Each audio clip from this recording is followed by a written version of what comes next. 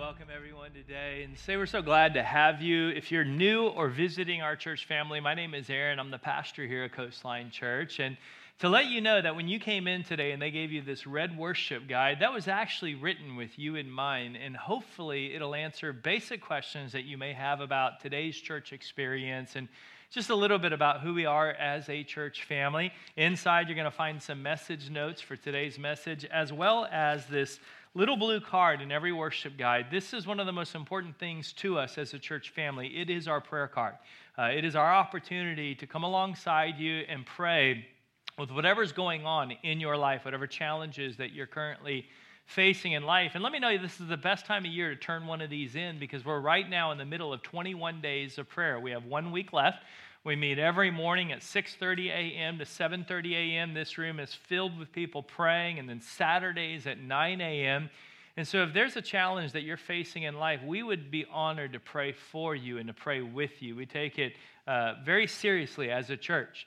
And if you have not had a chance to join us, I want to encourage everybody in our church family to try to join us at least once during the 21 days.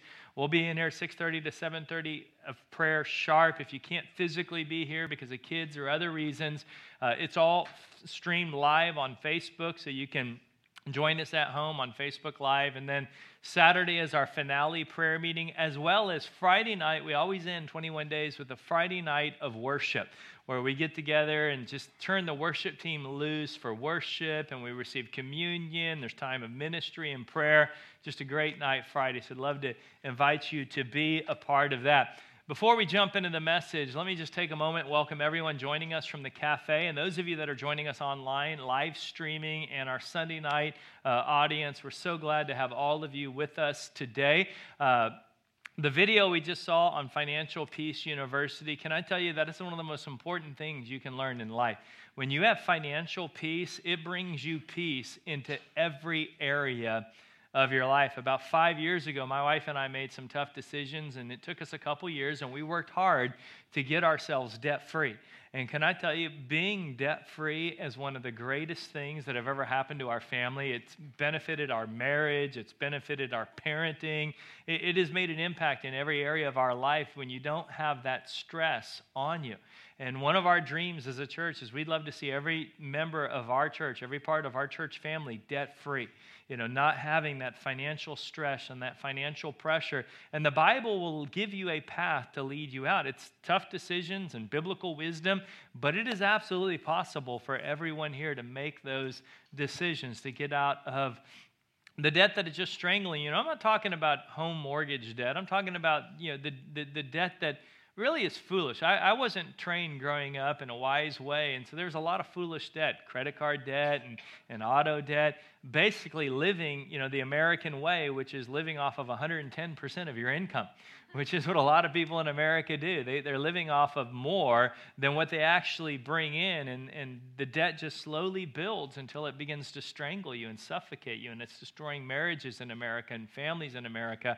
And so we as a church want to just help people understand that you can find financial peace. There is a way to live wise and to be a good steward. And the Bible actually has a lot to say. So after service today, you can stop by our small group table, and you will not miss the person you need to talk to. Just look for the suit. If you saw the suit coming in today, then you will know that there is a suit out there, and you will know exactly who is in charge of running the small group that has to do with finances and money. So with that said, you'll figure it out as you leave today. I invite you to pull your message notes out. We are in this study on the book of Galatians. We've taken a very slow approach because Galatians is so rich and so meaningful. And it just has so much to say to us today. Even though it was written 2,000 years ago, it is so practical and so true for our life today. It was written to a group of churches that Paul planted in the Galatia area. Paul was a church planter in the New Testament. He had a radical encounter with Jesus Christ. He went from somebody who was trying to destroy Christianity in a very violent way to one of the greatest church planters of Christian history.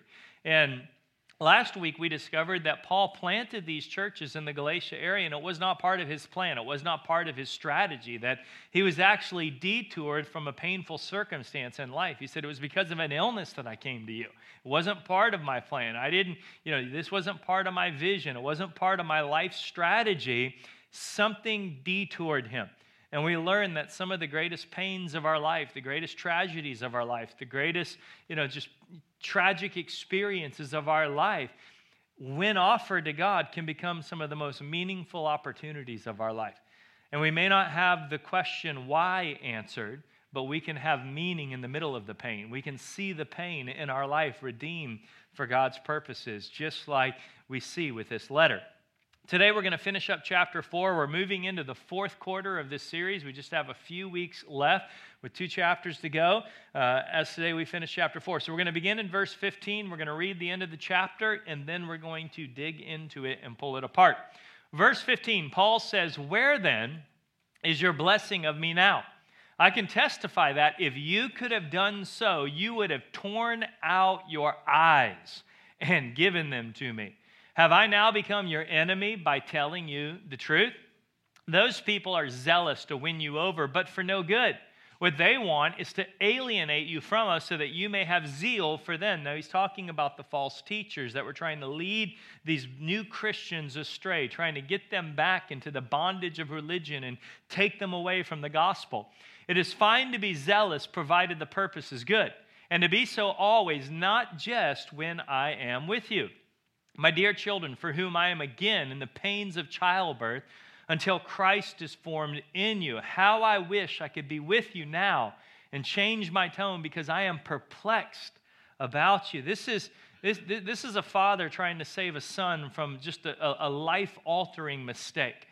Just tragedy. As parents, sometimes we can see the choice. If you make this choice, it's going to damage your future. And we plead with our children and we cry out for our children, listen to wisdom, listen to reason. It's very emotional. And that's where Paul is. This is very emotional for him right now because he's trying to save these people for something that's going to devastate their life spiritually in every other way. And then he says, "Tell me, you who want to be under the law, are you not aware of what the law says?" Like, if you even understood what you were talking about, you would realize this is not the way you want to go. This is not how you want to live your life. It's not going to go well for you. "For it is written that Abraham had 2 sons, one by the slave woman and the other by the free woman." And now he's going to compare and contrast religion with the gospel. "His son by the slave woman was born according to the flesh," his own effort, his own performance. That's religion. "But his son by the free woman was born as the result of a divine promise." We learned a few weeks ago that the gospel is based and built on a promise. These things are being taken figuratively, meaning that Paul is using it as a metaphor. Now, these are historical happenings. They actually occurred. They actually happened. And there's meaning in what happened in history, but it's also figurative. There's also a metaphor he's trying to show us. The women represent 2 covenants. There's 2 ways to God. There's the religious approach and there's the gospel approach. One covenant is from Mount Sinai and bears children who are to be slaves. This is Hagar. Now, Hagar stands for Mount Sinai in Arabia and corresponds to the present city of Jerusalem because she is in slavery with her children. Religion is slavery. Religion is bondage. But the Jerusalem that is above is free. That is our home as Christians, and she is our mother. "For it is written," now he quotes Isaiah 54, "Be glad, barren woman. You who never bore a child, shout for joy, cry aloud, you who were never in labor, because more are the children of the desolate woman than of her who has a husband." Now, this is one of the most beautiful statements of the gospel in the Bible. It's in Isaiah 54. And when you understand the meaning of this, it's radical.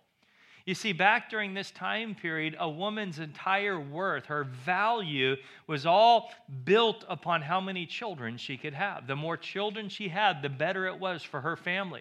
The more esteemed she would be. The more children she had, the more financially successful they were, because the more kids you had, the more employees you had in the family business. The more children you had, the more secure you were. If there was an invading village that wanted to attack your village, well, the more kids you had, the more you had the ability to defend and protect yourself. So not having children was a death wish in this time period. Now, I know we look at this and we think this is so archaic. This is so, like how could they think this way and treat women this way? Can I be honest? We're still treating women the same way today. Today, it's not how many children they have. Today, it's these unrealistic expectations from these airbrushed models on magazines. Unless you look like this, you don't have value. You don't have worth. We're still doing the same thing. And what the gospel says is I can give you value and worth even though you don't have what society says you have to have. Society says you have to have this to have value. You have to have this to have worth.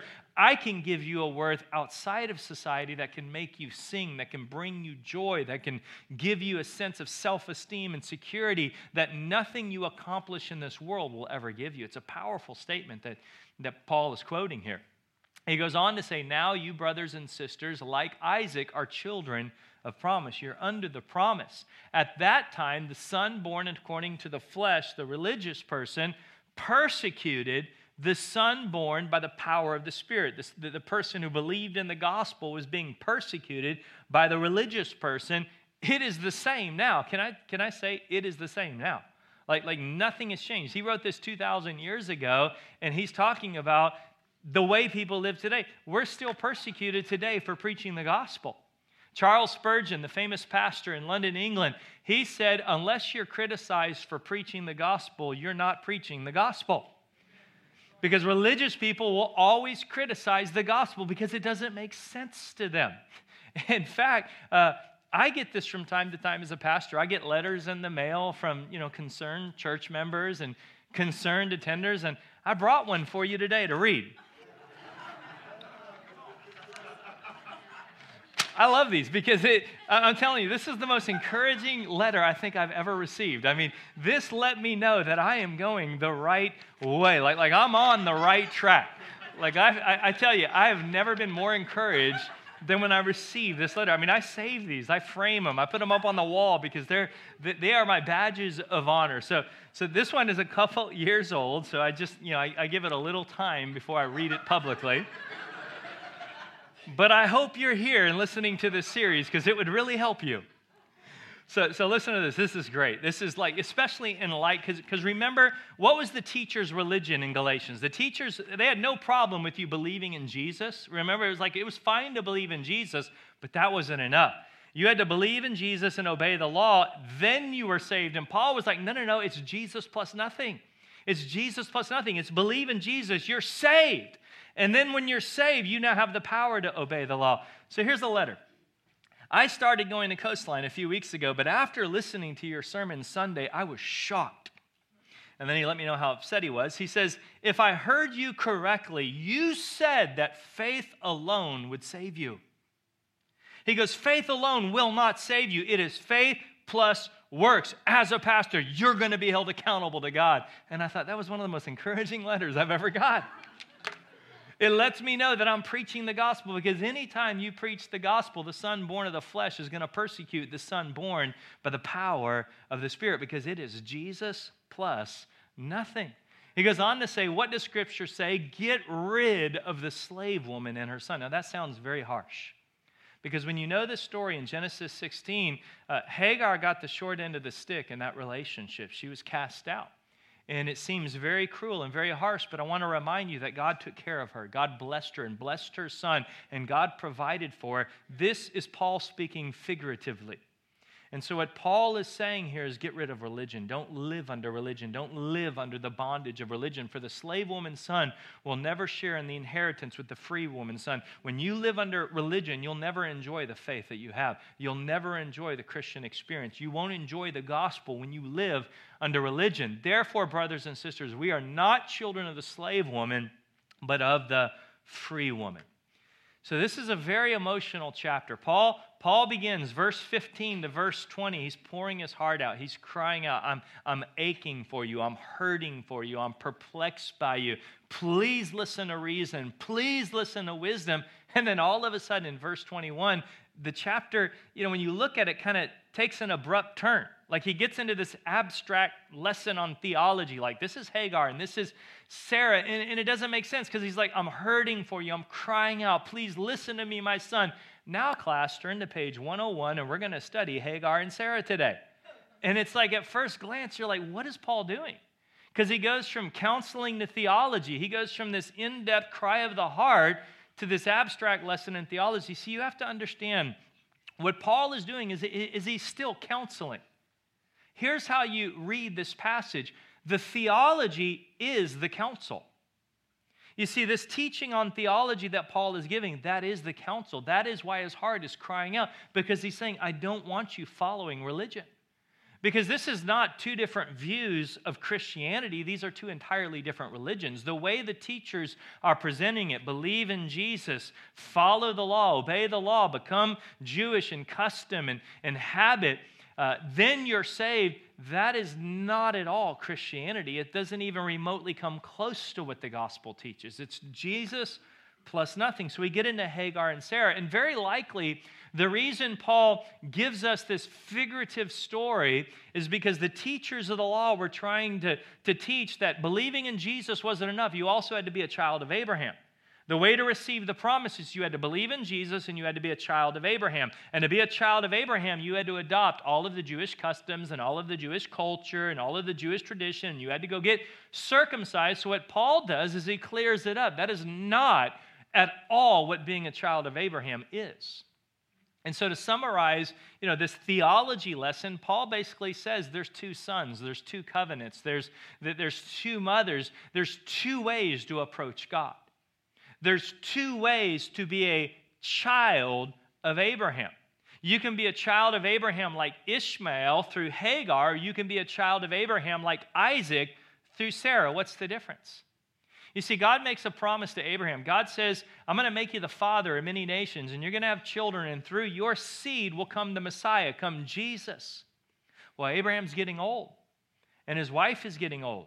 And she's desolate. She's barren. She can't have any children. She's past the age of childbearing. It's now physically impossible for Sarah to get pregnant.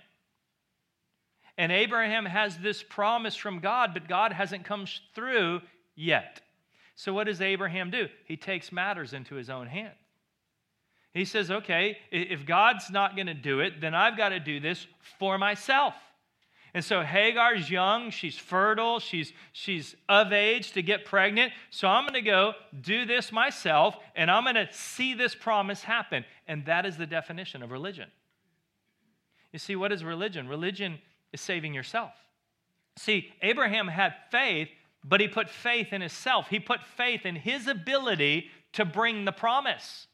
He put faith in his effort. He put faith in his performance. He put faith in him taking matters into his own hand, which is the definition of religion. Where Sarah was in a situation where it was impossible to get pregnant. So the child that Sarah delivered was supernatural.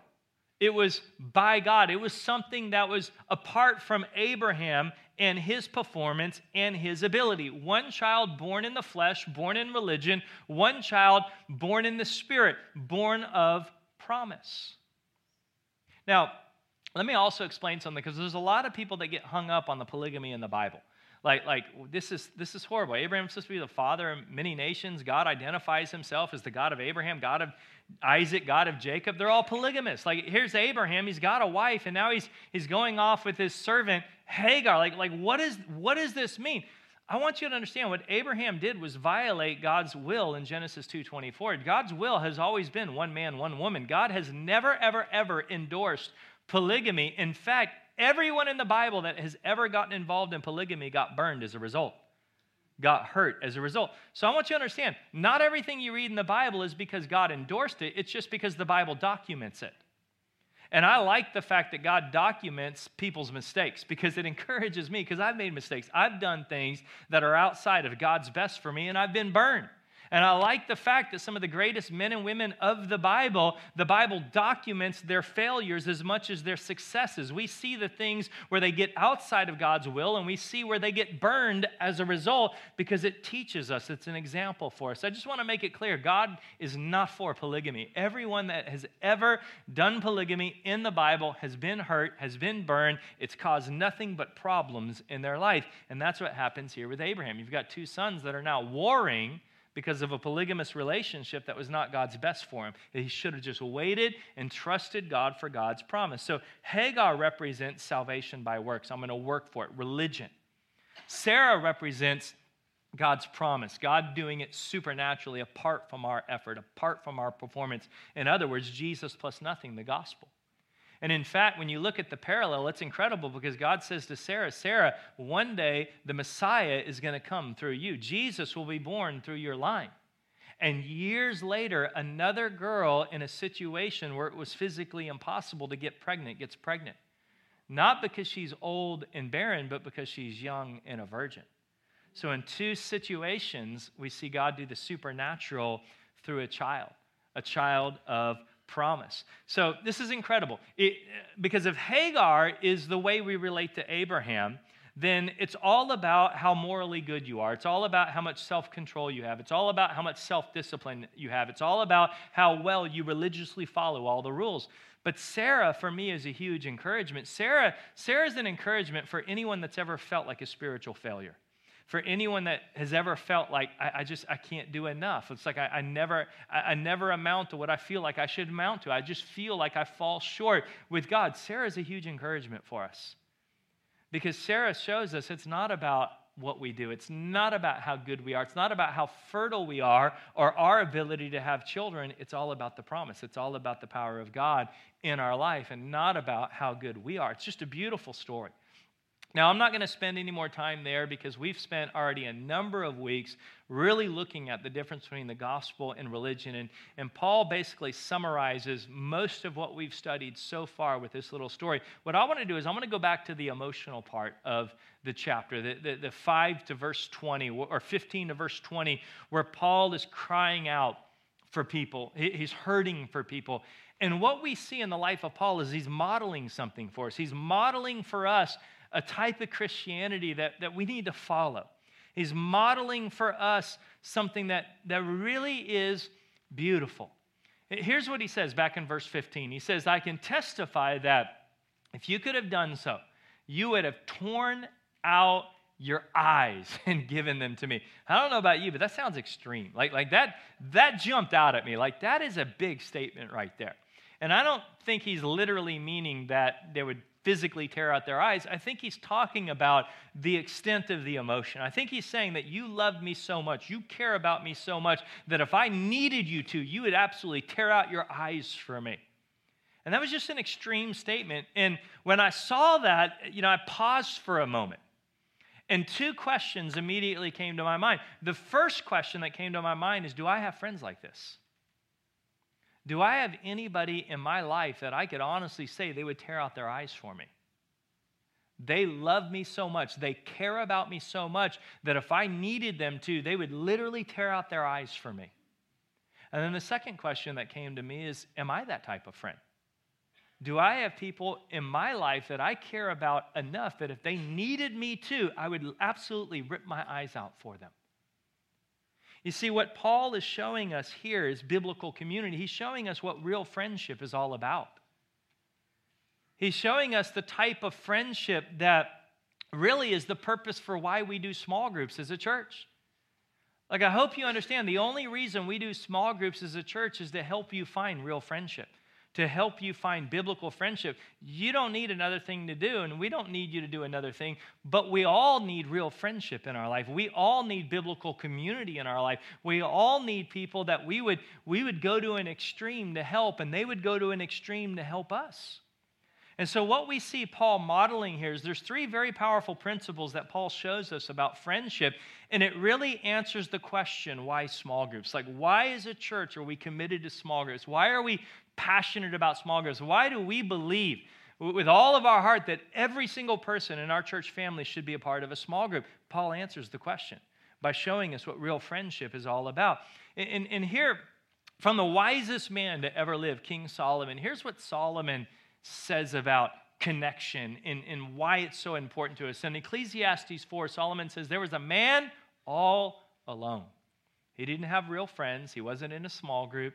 He was disconnected. I don't know how else to read into that, but he had neither son nor brother.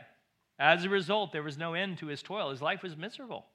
And no matter how much money he made, it didn't matter.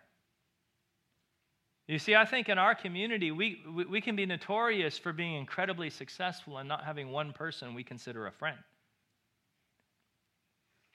And in fact, sometimes the more successful we are, the less friends that we have, the less people we can trust.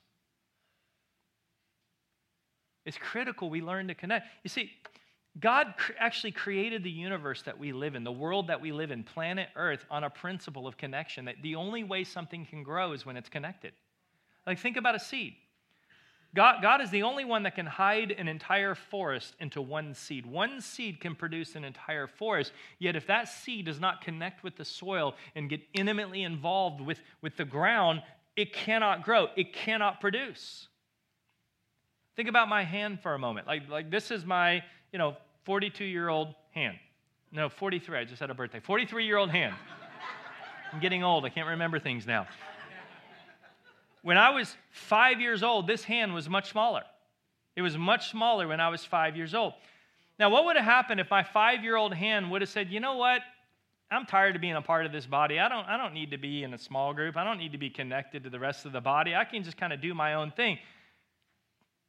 Let me ask you, would my 5-year-old hand ever have grown this large if it decided to get disconnected from the arm? No. The only way for my hand to grow is if it stays connected to the arm. Do you realize the only way for you to grow is to stay connected? It's the only way for us to grow. God rigged the system that way. Like, God rigged it where he wouldn't be enough for you. Like, I got up early today and I was reading in our one-year Bible. We're reading 1 Corinthians chapter 12 today. I would encourage you to go home and read 1 Corinthians 12. The whole chapter is about the power of connection and what happens in our life when we stay connected to the body, when we stay in the right relationship. So let me show you three things from this story, three principles that Paul illustrates, that he models for us about friendship. Number one, the right friends speak the right things to you. When you have the right friends, they will speak the right things to you, the things that you need to hear. Not just the things you want to hear, but the things you need to hear. What does Paul say? Paul says, have I now become your enemy by telling you the truth? Like, you need some people in your life that are willing to tell you the truth, that are willing to be honest with you. Why? Because you have blind spots. I have blind spots. We all have blind spots. There are areas of your life that you are oblivious to, that everyone else can see but you. Like, you say, that's not like me at all, and everyone around you says, no, that's exactly like you. It's like the lettuce in your teeth at dinner. Everyone at the table knows it but you. I mean, that's what we're talking about. We all have those areas, and you need a friend to speak truth into the blind spots of your life. How many of you ever watched the American Idol shows? You remember they were on for years, American Idol? I wasn't a big fan of American Idol. I just don't like musical television at all, but I love the first couple episodes, the auditions. How many of you remember the auditions? When people were horrible, like they were so bad. They had no clue. They were completely oblivious to how bad they sung. And it was just hilarious to watch because they would get up there and they would go for it. And in their mind, they're hearing something, and then everyone else in the world is hearing something else. Remember William Hung? Like, he was my favorite. Like, he was actually so bad, he had a career being invited to sing badly places. I mean, it was crazy. Now, when you watch the auditions of American Idol, what you realize, what it actually revealed to us when you watch the auditions was not that these people cannot sing. That's not what it really revealed to us. What it really revealed to us is that these people had no real friends in their life. Some of you will get that later. Like they had nobody that loved them enough to sit them down and say, listen, I know you really enjoy this, but this is not your gift. like I know you think this, but let me show you the reality of what you're seeing in yourself. And we all need that in our life. Not just speaking truth, but we also need people to build us up. Paul says in 1 Thessalonians, encourage each other, build each other up. See, I need people that can speak into my blind spots, but I also need people who can build me up, who can encourage me, who can love on me. One of the greatest, I think, problems with our culture today is what we call sarcasm. There's just a lot of sarcastic people out there. And I think sarcasm, when you really study sarcasm and you really look at sarcasm, what sarcasm is telling somebody the truth you really want to say, but quoting it in humor so you don't get in trouble. Isn't that what sarcasm is? I'm going to tell you how I really feel, but I'm going to hide it in humor so that I can get away with it. And then if I actually offend you, if I actually hurt your feelings, then I've got to get out of jail free card. What is it? I'm just kidding. Yeah, we all know how to get out of it. Like if someone gets offended, if someone gets a little hurt by our sarcastic remark, all we say is, you're being too sensitive. I was just kidding. I didn't mean it. No, you actually did mean it. You're just trying to hide behind humor so you can say it. Can I say that's not becoming of Christians? That's not who we are as followers of Jesus. That is not what we've been called to as followers. We're to build each other up. Look at Colossians 4. I love this. Be gracious in your speech. Be gracious in how you talk to each other. Why? Because the goal is to bring out the best in others in a conversation, not put them down, not cut them out.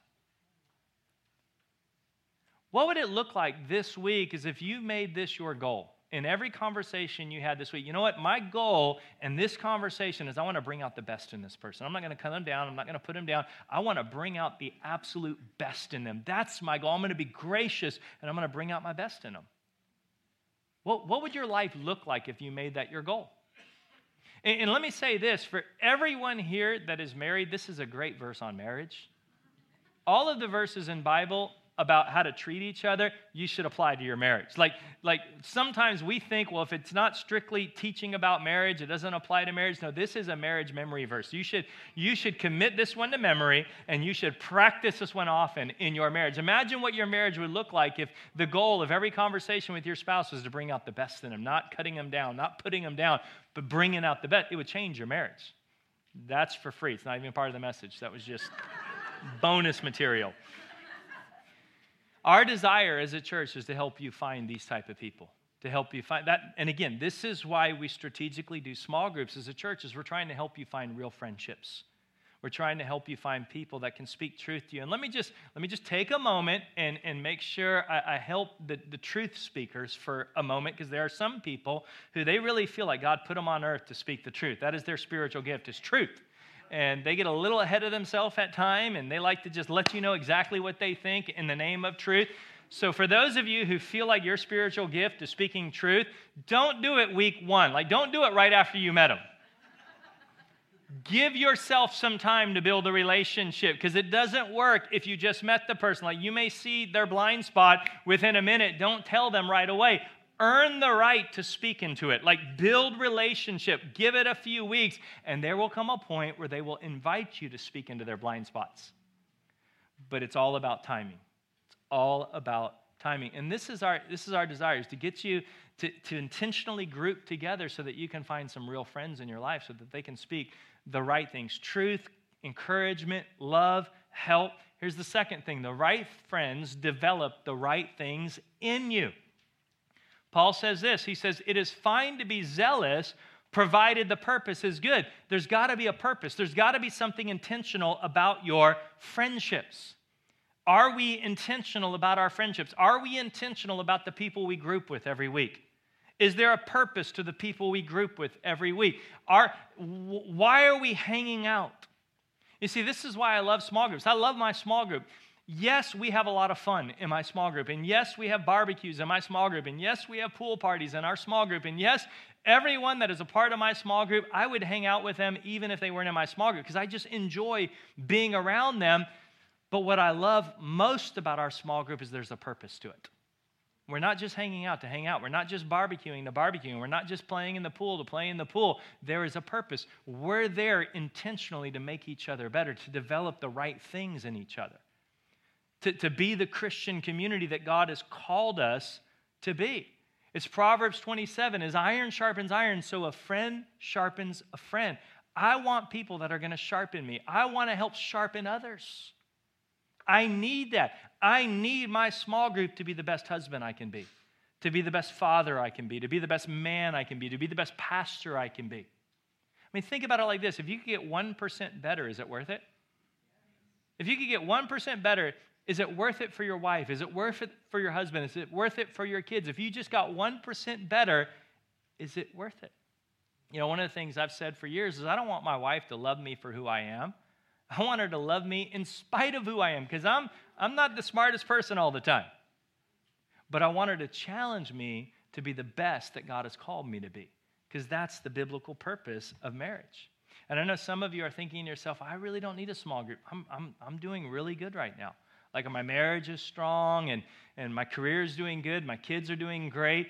I really don't need a small group because things really are put together in my life. Can I tell you, you're robbing people in this church because there's people who need you. It's not just about what you need, it's about what you have to offer. It's about what you have to give. So even if you don't receive anything at all out of your small group, there are people who are going to receive from you because you have something to give. We are called to help each other, to be connected like the human body so that each part can grow and each part can flourish because we're working together. Hebrews 6 puts it like this: God is not unjust. He's not unjust. For those of you who feel like, well, I don't have time for a small group. My life is so busy. Can I tell you, if you don't have time for a small group, you don't have time not to be in a small group. Why would I say that? Because the busier your life is, the more stress and responsibility you have. And the more stress and responsibility you have, the more you need to be able to grow to handle it. And you may think this area of my life is not connected at all to that area, but I'm telling you right now, the way God designed this world is until we connect with the right people, we're not going to grow. We're not going to produce. It's exactly the way God created the world that we live in. You may not think it's connected, but I tell you, when you connect with the right people, your marriage is going to grow, your parenting is going to grow, your business is going to grow, your career is going to grow, your life is going to grow. Why? Because connection produces growth. It's the way God designed the world. It's Genesis chapter 1. It's how he created the universe to respond. So he's not unjust. He will not forget your work and the love you have shown him. Now, as a follower of Jesus, we want to love God, don't we? We want to love him. How do we love him? Help his people. Help his people and continue to help them. It's interesting, isn't it? Because I thought loving God was just showing up on Sunday and singing. I thought loving God was just reading my Bible and praying. No, loving God is also helping his people and continuing to help them. This is the dream team. This is small groups. Are you living out this verse? Because this is a verse for followers of Jesus.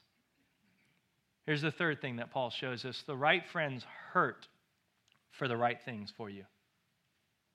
The right friends are willing to bear pain with you, are willing to go through tragedy with you, are willing to hurt with you. Paul says, I am again in the pains of childbirth until Christ is formed in you. Now, I've been told that as a man, you should never say to a woman that you understand childbirth. Like you will never understand what the pain of childbirth feels like. So don't pretend, don't act like it. So I know some of you are kind of mad at Paul right now for even assuming that he gets the feeling. What Paul is really saying is, listen, there are going to be times where I can't even imagine how bad it's going to hurt. Like I've never been in that situation. I've never been in that position. I've never physically given birth to a child. I've only been told and seen that it's not a pleasant experience. But I know that there's going to be times in my friendships where I'm going to hurt to be a friend, that I'm going to feel it to be a friend. And this is biblical community. Acts chapter 2, you want to know what Christians look like, how Christians live their life? It says all the believers met together constantly. They met together constantly. And when you study the New Testament, when you study the book of Acts, they met together publicly like we're doing today, where they would get together once a week and they would worship God as a community. And it says they met in home to home, in house to house. They met in small groups. So they got together for public worship, and they got together in small groups, in homes, and it says they shared everything with each other. They shared the death of loved ones. They shared the birth of children. They shared tragedies. They shared triumphs. They laughed together. They cried together. They did life together. They understood real friendship. They understood biblical community. Colossians 3 says, bear with each other. That's a problem for us right there. You see, what's easy for us is it's easy for me to be generous to somebody who's in need. Like if you're going through a hard time, it's easy for me to be generous to your hard time. What's not as easy for me is to carry your hard time. See, I don't mind being generous to your need, but I don't want to bear your need.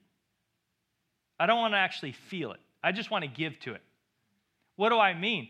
I don't want to give in such a way that I actually have to scale back my family vacation. So I'll help you as long as I don't have to change my plans. I'll help you as long as I don't have to cut out my Starbucks addiction. I'll help you as long as I don't have to change my lifestyle to do it. Like I'll be generous to you, but I'm not going to bear your burden. I'm not going to bear your burden in such a way where it burdens me, where I actually have to feel your burden. I'll give to you if it doesn't cost me, but I'm not going to give in such a way where I actually have to bear it myself.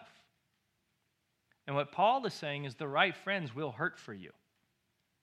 You know, one of our overseers, Rick Bezet, he's actually going to be with us in a few weeks on a weekend. He's one of our favorites as a church. We love this guy. He was telling me about one of their small groups in their church where it was a group of married couples. And for a few weeks, the husband wasn't showing up on one of the couples. And so they asked the wife, where's your husband been? Why hasn't he been here for the last few weeks? And come to find out, he'd been having an affair on his wife. He'd been seeing another woman. And so the guys of the group asked, for some of the details, and what they discovered was it was basically every Thursday night he would stay late after work, and he wouldn't get home till 1 or 2 in the morning, and that was the night he was out with this other woman. And so what the men of this small group did is they decided, okay, on Thursday nights we're going to go camp out in his front yard.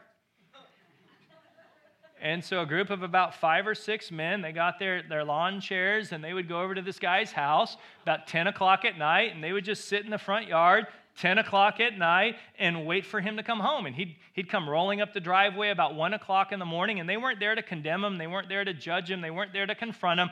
All they said to him when he got out of his car is, hey, Bill, we're glad you made it home. We just wanted to make sure you made it home okay. That's all they said to him. Can I tell you, that's like the worst thing to say to somebody in sin. That's like, can you imagine the conviction that would fall on you? I mean, confront me, do something. Don't say that, because now I'm going to be haunted for a week by what you said. It didn't take him more than 2 to 3 weeks to get right with God and get right with his wife and restore things. Why? Because a group of men were willing to get inconvenienced to save a marriage. A group of men were willing to carry the burden of a family, to restore that family, to restore that marriage, to hurt a little bit for that situation. So let me give you a couple key takeaways as we close, and these will be quick. First, and this is a statement we should all make about ourselves, I need to be intentional about surrounding myself with the right friends. I need the right friends in my life, and I need to be intentional about grouping together. I need to be intentional about this in my life. Let me give you some rapid-fire biblical wisdom on this. 3 Proverbs. A mirror reflects a man's face, but what he is really like is shown by the kind of friends he chooses. What you're really like is shown by the people you group with. He who walks with the wise grows wise. You want a better marriage? Get around other couples who want a better marriage. You want to be a better parent? Get around other people that want to be better parents. Get together for a purpose with people that are going to sharpen you and grow you and encourage you. The righteous, I love this, choose their friends carefully. The righteous choose their friends carefully. Who are you? And this is not to say that we're not to have friends outside of the church. We absolutely are to have friends who are not Christians.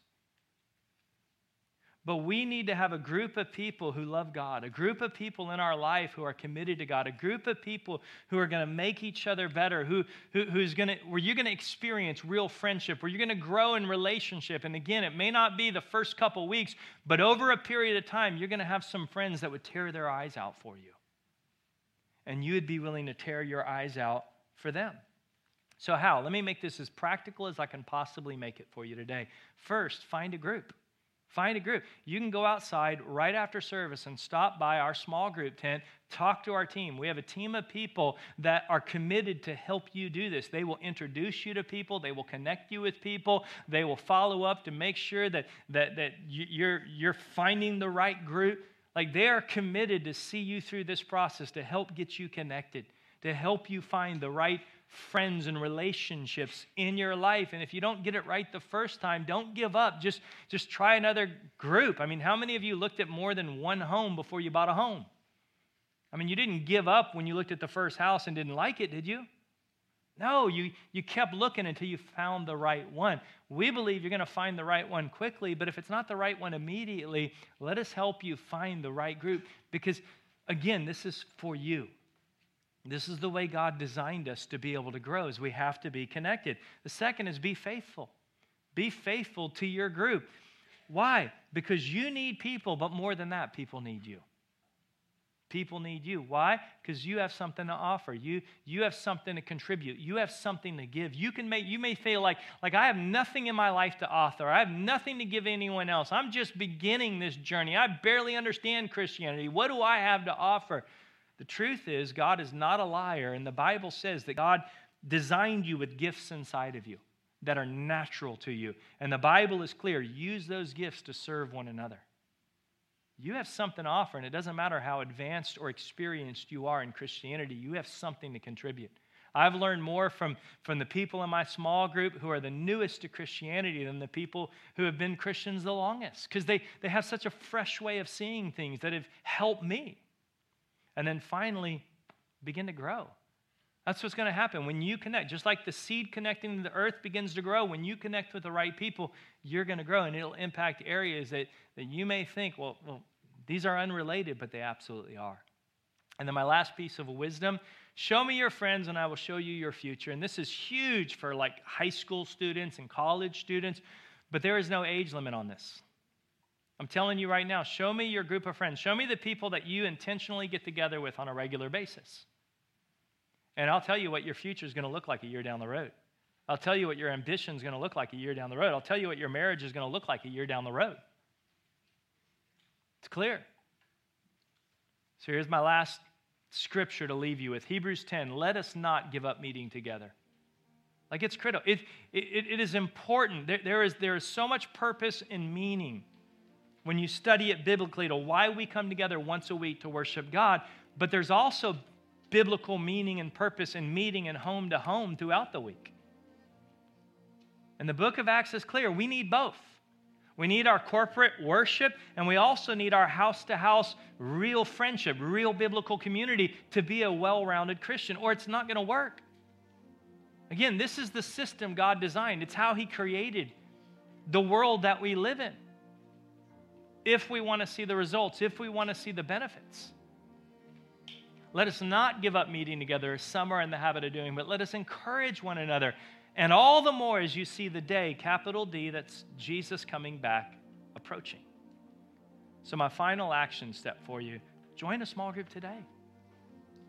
And let me be absolutely clear, it doesn't have to be a small group of Coastline Church, but you need an intentional group of people who love God that you meet with on a regular basis for your spiritual journey, for your benefit. We'd love to help you find that here, but it doesn't have to be here.